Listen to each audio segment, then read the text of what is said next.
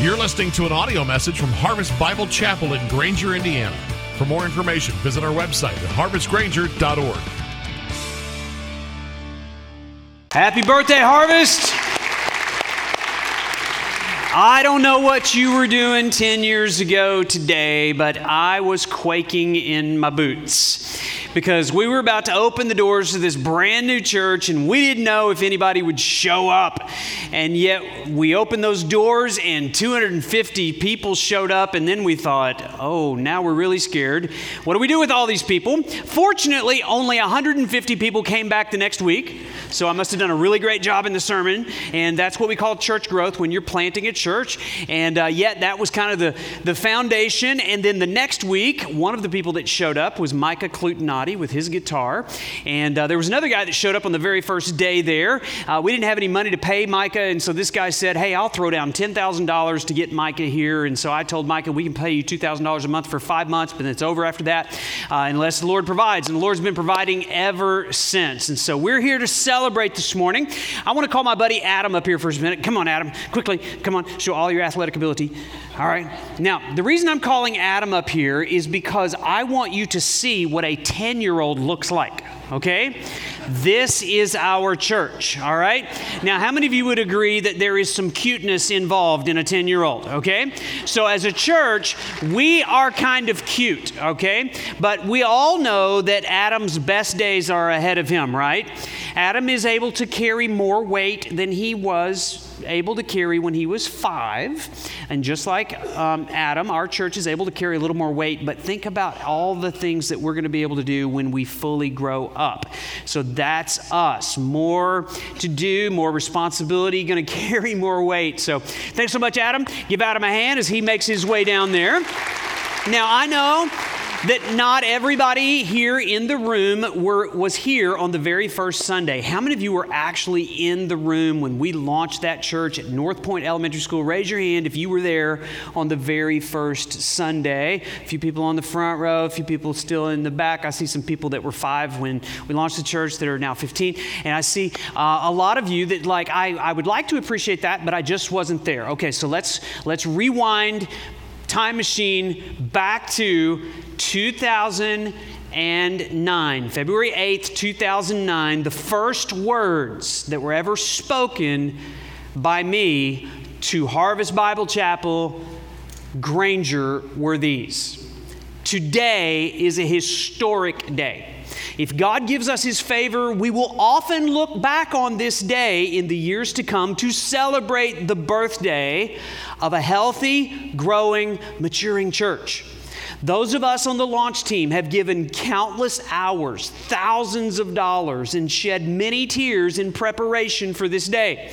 Our motivation is not to promote ourselves, our opinions, or our creative ability. We live with a very sobering sense that we have been sent to communicate a timeless message in a timely fashion, preserved forever in the Word of God.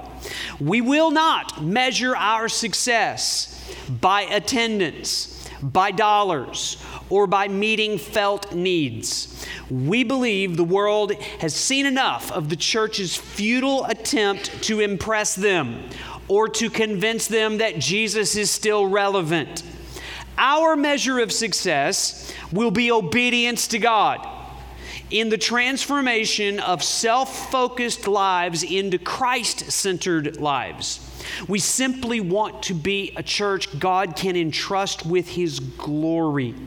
When the world sees God's glory in God's church, some will be drawn to it.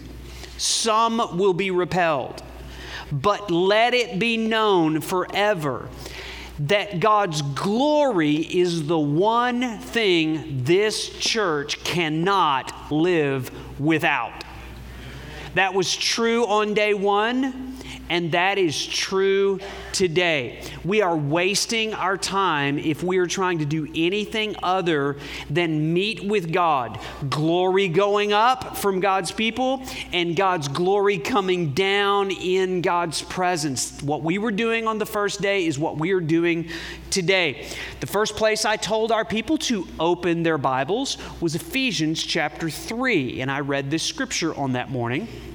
Now to him who is able to do far more abundantly than all we could ask or think, according to the power at work within us, to him be glory in the church and in Christ Jesus throughout all generations, forever and ever. Amen. Not just for 10 years, but forever. The purpose of this church is to give God His rightful glory. And in giving Him glory, we get to experience that glory changing us moment by moment, day by day, year by year, and now decade by decade. It all is about the glory of God. The first series we ever preached in this church was called Glory in the Church. And I asked them to open their Bibles to this passage in Exodus chapter 33, where God's people were walking away from Him and walking ahead of Him. And God says, hey, I'm not going with you. And Moses, the great leader, goes after God and says, wait, God, wait. If your presence will not go with me, do not bring me up from here. And then he prays that famous prayer. Please show me your glory. From the very first day, our church has been praying that prayer. And we believed, what if there was a church in Michiana that was more concerned with what God thinks about the church than what people think about the church? What if there was a church that prioritized gathering together to meet with God above meeting with anybody else? What if there was a church that understood the one thing that this church has to offer that no other institution can offer is the glory of God, and it's the most desperate need of the hearts of men? What if there was a church where people were committed to knowing one another, loving one another, challenging one another, edifying one another, encouraging one another, and at times even rebuking one another until there was full display of the glory of God in their lives? That's what we call the discipleship process. As we take up our cross, we deny ourselves and we follow Jesus. We do that together in community. What if there was a church that instead of relying upon marketing strategies, relied firmly on the power of prayer to get done what strategy and marketing could never do? That's what we wanted our church to be about on day one. That's what we want to be our church about heading into our second decade. We have seen God's glory. Those 13 people that originally came together in Bob and Donna Hogarth's basement to believe that God would do something that they one day could tell the story of. And they were praying for a pastor for a year and a half, and finally God sent them one. And then they really needed to pray when he showed up, because, really, this is the best we could get. And Andrew and I felt the same way. And so we desperately needed God's glory to show up, and He did. And we opened the doors, and those 250 people showed up, and slowly God began to change us, and God began to build community. We grew to about 400 people, and finally there was a church that was actually meeting in this location, Cornerstone Community Church, that said, hey, would you be willing to adopt us as a church? And we said yes. And so God put these two churches together as one, and Cornerstone folded under the leadership of Harvest Bible Chapel. And actually, before we moved in, we realized we can't even fit all the people in here, because this room you could only squeeze about 300 people in here. And so by faith, God's people gave about $1 million, and we knocked the wall down, and we pushed the space out to here, and we created this 600-seat auditorium. And then we showed up on that very first Sunday to worship in here, February 12th, 2012, our third birthday, and 601 people showed up. built it too small. So now we're going to have to go to 2 services and then 3 services and 4 services. And these people that kept showing up in here, they were very fertile and they made babies and they're just bringing their babies everywhere. And we got to have a place for them. We have a place for them. So we sought the Lord, and by faith, God's people gave about $2 million, and we were able to expand that disciple factory out there. It's what we call it, where all the kids are being discipled right now while we're being discipled in here. And God provided for that need. And God gave us an opportunity to become the lead church for 6 Harvest Bible Chapels in the second poorest country in the world, Liberia. I didn't know the difference between Liberia and Libya until I went there and saw the need and saw God at work. And those 6 churches have now multiplied into 9 churches that we are supporting and training. And so grateful for Kevin and Lori Corhorn that are leading the way in that effort. And then we had opportunity to multiply ourselves as a church, and we sent our first church planter out to Fort Wayne. You saw Pastor Jamie Hart on the screen, and then you saw Pastor Jeremiah that we sent to plant Harvest Bible Chapel in Pittsburgh, our second church that we planted. Our third church that we planted was in St. Louis with Micah Mathis that you saw a few minutes ago. And then our 4th church that we planted up in St. Joseph, Michigan under the leadership of Pastor Jamie Maxim. And then we just launched our 5th church down in Belize under the leadership of Pastor Enrique there. Do you understand? Our church has planted 5 churches in its first 10 years. That is a demonstration of the glory of God. And I don't think we're finished. If God has His way, we believe our church may be able to plant 4 churches this year alone. And one of those is over in Elkhart. You've been hearing about what God's doing in Elkhart. So I have a big announcement for you, and it is related to Elkhart. We have a launch date. We're going to open the doors of our Elkhart County campus on April the 14th, 2019. That is 12 weeks away, okay? So we're excited about that. Now, I know some of you are clapping like, oh, that's so nice. Some of you that are clapping live in Elkhart County. Stop coming to church here.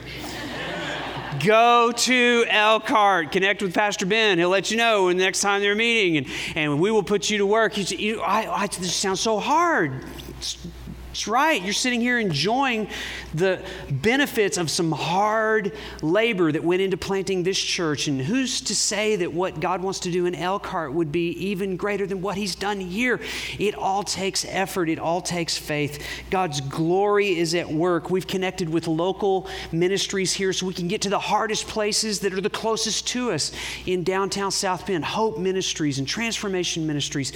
And people that we've sent out of here that right now we're supporting missionaries in Iraq and missionaries in Prague that are planting churches. I think one of the greatest demonstrations of God's glory that I hear, and I hear it often, people will come to me after coming to our church for a few weeks or months, maybe even years, and this is what they'll say to me. They'll say, Trent, is it possible that although I have been in church all of my life, it wasn't until I started coming here that I actually heard the gospel? And tragically, the answer is yes. We are a gospel-centered church. We planted a church to preach the gospel. And that's a message that so many churches, even though it's the central message of the Bible, is no longer being preached. And the gospel is not just something we preach and believe one time.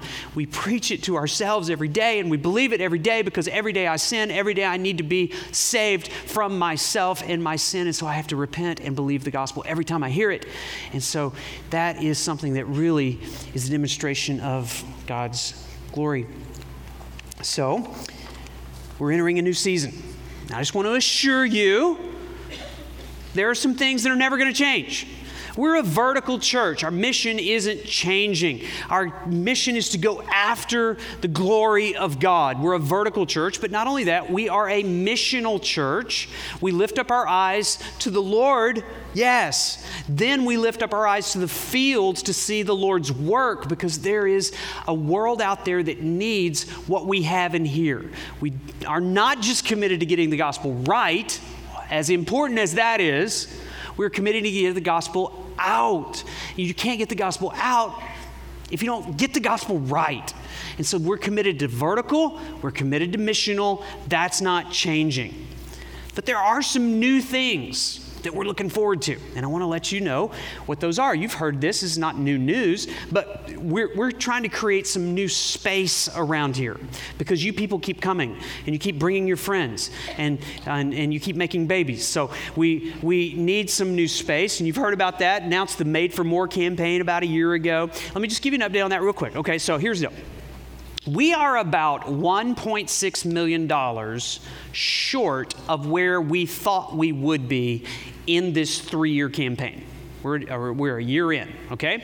And we're not quite where we want to be. So we're having to make adjustments. We're not worried about that. We're not stressed about that. Here's the deal. If you took that $1.6 million, divided it in half, $800,000 would get these buildings that we are trying to build, we would get those buildings up in a shell form, okay? We would like to do that immediately. Unless there's $800,000 that appears in the next few weeks, we're going to have to push the pause button on that, okay? Now, $800,000 would keep the project going. The other $800,000 would get the project finished, okay? So I'm saying that, we're not stressed about that, but if you've not yet become a part of the project, if you're new to Harvest, or maybe you haven't been convinced, or maybe you just haven't been obedient with where the Lord wants his money to go, then throw in, okay? And we can get that done, because we want to see some new stuff happen around here and be excited about all the great things that God's doing. But it takes generous, sacrificial people to fund the mission that God's put on our hearts. And so we want to plant churches, new churches in South Bend, new churches in Budapest, and new church in Elkhart. By the way, next week we're writing an $80,000 check to Portable Church to buy all the portable church equipment, stage, sound, children's equipment, banners, flyers, a new trailer, cases that it all has to go in. If you want to throw in to help with that project, throw in to help with that project, and it'll accelerate the work there. So, new space, new churches, same mission, same passion, same church. But there is one more thing that's going to be new. And this was what you all showed up to hear today. Today, on our 10th birthday, I'm announcing with great joy and confidence that we will be changing our name as a church. You can breathe now. It's going to be okay. We're going to walk through this together, okay? I can see the wheels turning in your head. You say, wait, how is that even allowed? Is that even biblical? Oh, wait. Here's the thing. Do you know how serious God is about names in the Bible? God loves to give names to stuff. And there was no doubt what God the Father wanted his Son's name to be called. He made it real clear. And his name shall be called Jesus. And so we call him Jesus because God named his Son. But not only that, all through the Bible, God loves to rename stuff. I mean, think about it. You know these stories. He renamed Abraham. He renamed Sarai, Sarah. He renamed Jacob, Israel. He renamed Saul, Paul, because they'd had an encounter with God and he changed their identity inside so much, he wanted them externally to be identified by a new name. So why would we change our name? Let me see if I can give you some context here. So on February the 8th, 2009, our church was born as Harvest Bible Chapel Granger. Now, our church was the 37th church of what became 150 Harvest Bible Chapels that were planted in cooperation with the Harvest Bible Fellowship, which is the church planting arm of Harvest Bible Chapel in Chicago. And it was a great name. There's so much momentum and identity around that name. It gave us alignment. It gave us clarity. It gave us a family with other churches. And we were grateful for all the investment of Harvest Bible Fellowship, all those pillars that we enjoy talking about, the unapologetic preaching and the unashamed worship, the unceasing prayer, the unafraid witness. All of those things were gifts that we received from Harvest Bible Fellowship, for which we are incredibly grateful. More than that is just the focus on the vertical, the focus on the glory of God, which was so much in line with who we were at the beginning. Now, you may not know that about 18 months ago, in the summer of 2017, the founder of Harvest Bible Fellowship, Pastor James McDonald, resigned from his position as president of Harvest Bible Fellowship to focus on his own church. And the Harvest Bible Fellowship almost immediately was dissolved. Another organization was born called the Great Commission Collective. About 80 former Harvest Bible chapels became a part of the Great Commission Collective. I'm very privileged to serve on the board of directors for the Great Commission Collective. We're all going to be together this week as we fellowship and encourage one another at our senior pastors retreat.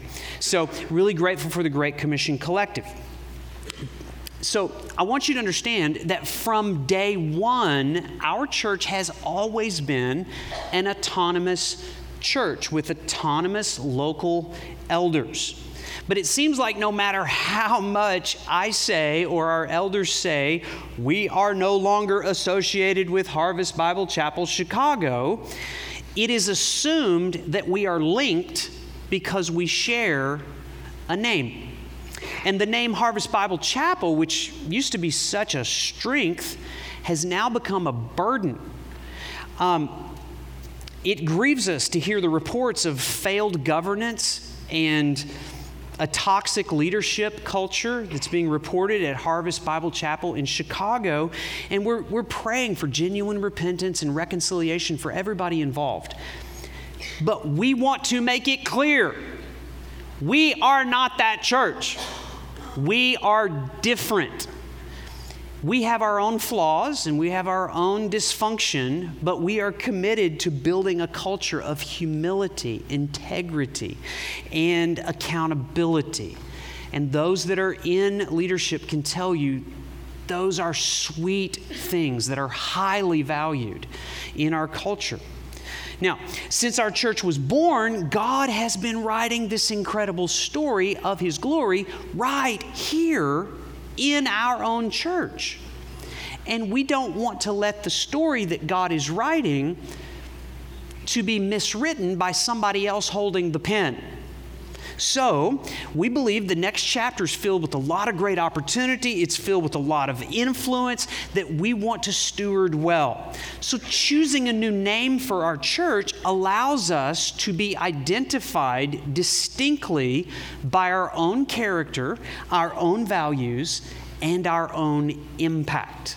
So, what we've done, this was a directional decision by the elders of our church in cooperation collectively with our entire staff and our whole team coming together to seek the Lord about His name for our church. So we've been thinking and dreaming and praying for months about this. In the last couple of weeks, we made it a matter of urgency, and I pulled everybody together and I said, look, this is not going to be an exercise in creativity. This is going to be an exercise in listening to the Holy Spirit. This is God's church. God loves to name stuff, so let's seek Him about what He wants to name this church. Now, before I reveal to you the name, let me just tell you, we have discovered it is a lot easier to critique a name than it is actually to create a name, okay? I mean, we came up with some great, awful names. And there are some, the longer you talk, the worse the names get. At one point, T. Griff's Bible Shack was on the table, okay? So we're just not going to name that, this church. It's not going to be there. Steeple people? No, we don't have a steeple. So, now listen, every name has its shortcomings. And two people can see the same name and have completely opposite reactions to it based on your past experience, okay? So realize over time, a name simply becomes the accepted norm, no matter how strange. Who in their right mind would name a computer an Apple? And yet that seems to have worked out pretty well, okay? So we accept the name and it just becomes a part of our identity. A name is important, but listen, a name of a church is not ultimate. Don't make a bigger deal out of the church name than it should be. There is only one name that matters. It is the name above every other name. We've been singing our faces off about that name this morning. What is that name? It is Jesus. That is the one name under which we gather. We are Jesus people. So are you ready for the name? Today, on February the 3rd, 2019, our 10th birthday as a church, we are joyfully and confidently announcing that we are changing our name to Gospel City Church.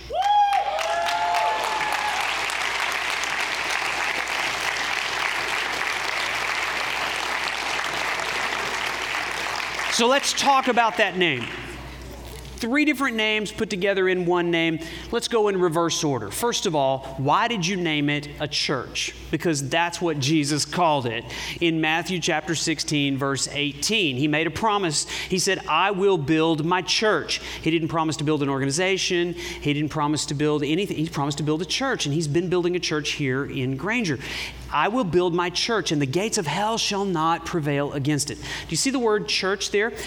That's the first time that word appears in our Bibles in Matthew chapter 16 there. Let me tell you what it means. It's a Greek word. The word is ekklesia. It means to call out of. The church is a gathering of those who have been called out of something and called out to something. We are called out of sin, we are called out of the world, and we are called to believe and to proclaim the gospel. So it always implies movement. As a church, we are called out of the world, but then we are sent back into the world. The church is not a building. It's more than a gathering. It's a gathering of people who gather and scatter. Gather and scatter. We're gathered today. In a few minutes, we're going to scatter back to the mission field that God has given each one of us. And so you've got to think of church as a movement. The moment you stop thinking of church as a movement is the moment you stop the movement. And we want to be part of a movement. And if you're part of Gospel City Church, you're not just part of a church, you're part of a gospel movement. So Jesus is building his church. The second word is city. Now, I know what you're thinking. You're probably reacting the same way that I reacted when I first heard this. I'm like, have you looked around? Our church is in the middle of a cornfield in northern rural Indiana, okay? I mean, the best you could say about South Bend, it's a small town, medium-sized, maybe, on a good day. But city, I mean, that's kind of a stretch, right? But then I understood, when we say the word city, we're not describing where we live, we're describing how we live. A church lives like a city within a city. And so, Jesus says in Matthew chapter 5, verse 14, you are a city. You are the light of the world. A city set on a hill cannot be hidden. Our job as a church is to illuminate the city as a city within a city. Can you imagine the day that Gospel City Church would become the greatest influence for good in this city? that the darkness all around us would be illuminated by the light that is the Gospel City Church. And word would begin to spread about the influence and the good that the Gospel City Church is doing within the city. We are a city within a city. Not only that, we are a city that is sent to the city. In Jeremiah chapter 29, verse 7, the Lord is addressing his people who actually have been taken captive and are being held by an evil city, Babylon. This was not their city, didn't share their values, didn't share their worldview at all. And there were some within God's people like, shouldn't we just create a conspiracy, a coup? Should we burn the city to the ground? Shouldn't that be our mission here for God? And God says, no. You are to seek the welfare of the city where I have sent you into exile. It's not an accident you're there. You've been sent there by God. And what are we to do while we're there? Pray to the Lord on its behalf, and in its welfare, you will find your welfare.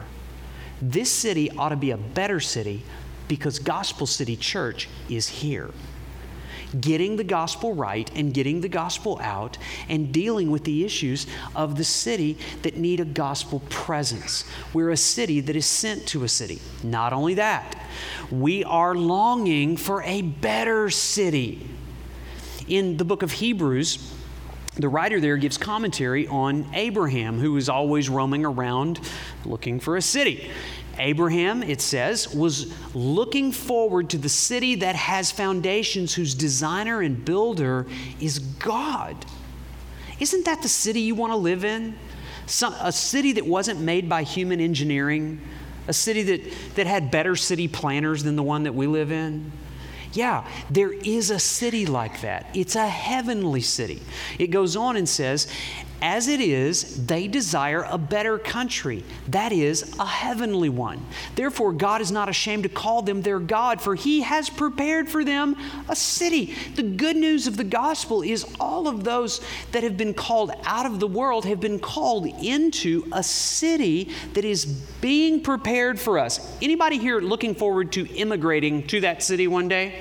Yeah, the only thing you have to do is die. That's how you get there, okay? I mean, that's quite a wall, too. You got to get over that wall to get into this other city there. And so it goes on, it says, for we have no lasting city here, but we seek a city that is to come. So if anybody asks you, like, why'd you put city in the name? All you have to tell them is this: we are a city within a city. And we are sent to a city, and we're longing for a better city. Gospel City Church. Not about where we live, but about how we live. And then there's this first word, gospel. We got to thinking, like, what is the most often repeated word in our church? Gospel. That's it. We're a gospel-centered church. We believe the gospel, we preach the gospel, we live the gospel, we share the gospel. And the gospel is simply this: God is holy, man is sinful, Christ is Savior, repent and believe. I'm a dirty, rotten sinner. I need a perfect Savior substitute. Jesus died on a cross in my place as a substitute for my sin, and only those who repent and believe shall be saved. That's the gospel in a short few sentences. And that's not something you believe one time. The gospel is not just how you get into the city. The gospel is how you live in the city. I need to preach the gospel to myself every single day. Every failure to believe the gospel leads to a failure in the Christian's life. And so when I hear the gospel, I need to repent and believe. But the gospel's the lens through which I see a broken, fallen world. All of the injustice, all of the brokenness, all of the pain, all of the hunger, I view that through the lens of the gospel, understanding the sin behind all of that is answered with the good news of Jesus Christ. So we are Gospel City Church. 1 Corinthians chapter 15 tells us about how important the gospel is. Central message of the Bible.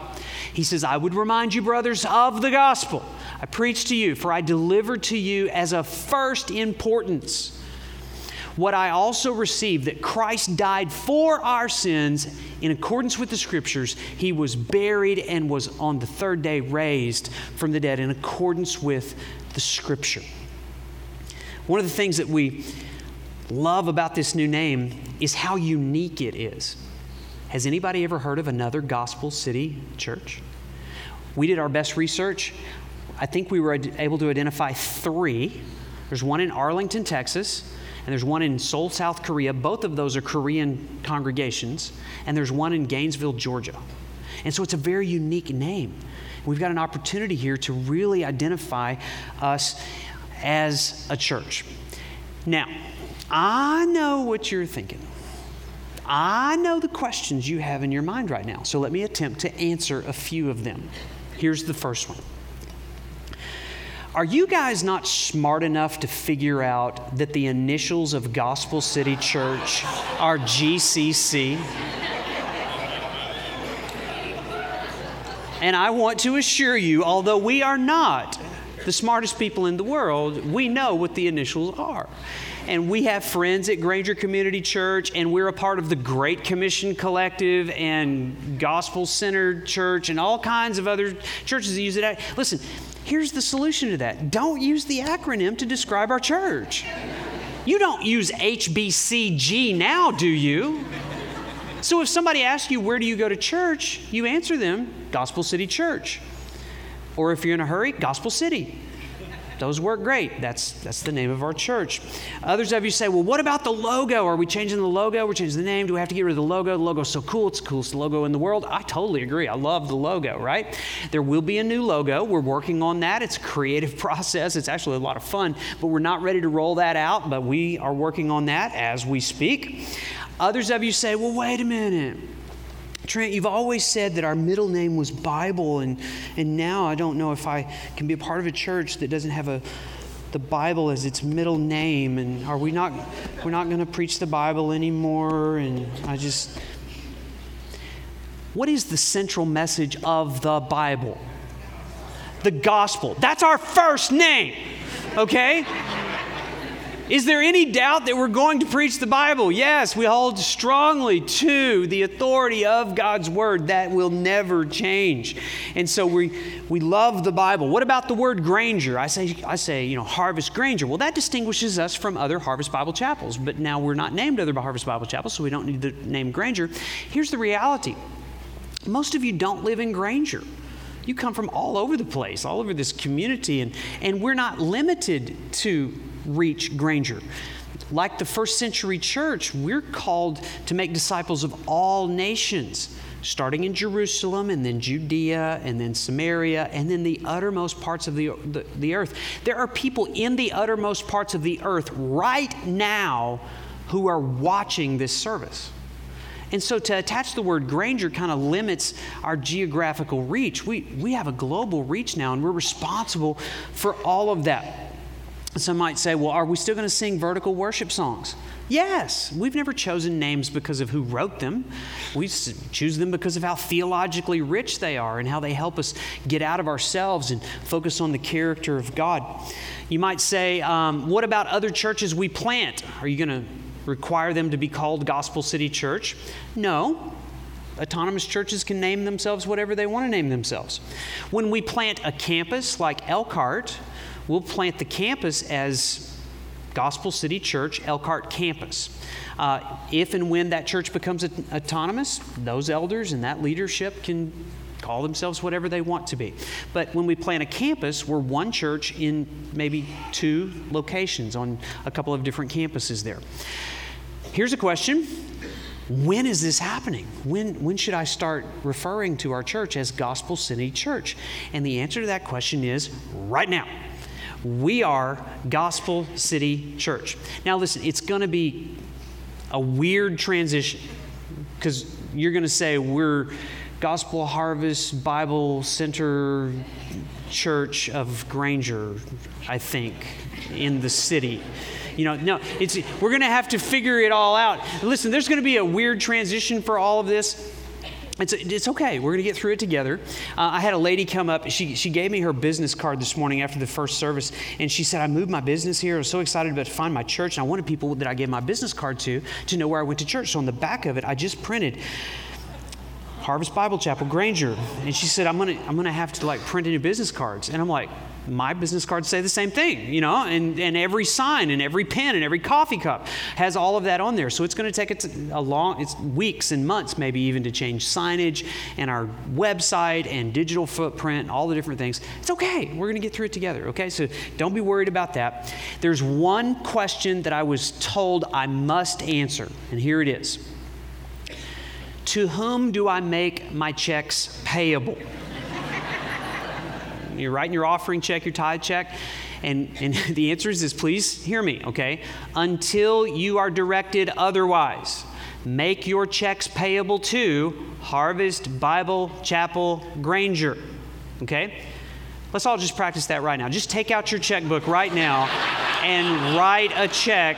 Some of you have never done this before. It would be a good time to start. Harvest Bible Chapel, Granger, and then at some point in the future, I will direct you. Someone will tell you. You can switch all that over. So listen, we got to talk to banks and financial institutions. There's all kinds of paperwork that has to be done, but you can start referring to our church as Gospel Center, a Gospel City Church.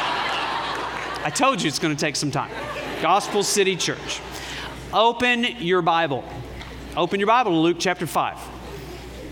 Open your Bible to Luke chapter 5. Now, just in the last few minutes here, I want us to hear from God about something Jesus said to people like us who are aging. We're getting older. And Jesus had some things to say to people that were threatened to fall into just living in the old days, the good old, remember the good old days? Man, it was so great when we were in the gym and then we moved into here. Listen, this is what Jesus said in Luke chapter 5, beginning in verse 37. Jesus says, no one puts new wine in old wineskins. If he does, the new wine will burst the skins, and it will be spilled, and the skins will be destroyed. But new wine must be put in fresh wineskins. And no one, after drinking the old wine, desires new, for he says, the old is good. What's Jesus saying? He's using a word picture here of new wine. In the context here, Jesus is clearly the new wine. He's new on the scene, and Jesus is presenting himself as a new thinking for a bunch of old, crusty, religious fatheads, the Pharisees, right? So they'd gone so long in their traditions that they really liked stuff old. They didn't like new stuff. And Jesus referred to them as old wineskins. So just like you would carry a water bottle around, they carried wineskins around that were sewn animal skins. They would pour the wine in there.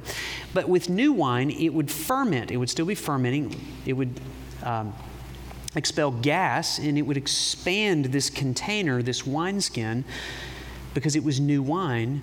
An old wineskin had lost its elasticity. It had lost its flexibility. Brittle, not able to contain anything new. You know, there are some churches like that. Churches get caught up in who they have been and what their past was, and man, the heyday and the good old days. And listen, we don't ever want to be like that. We celebrate what God has done in the past, but our focus is what God is yet to do. New things.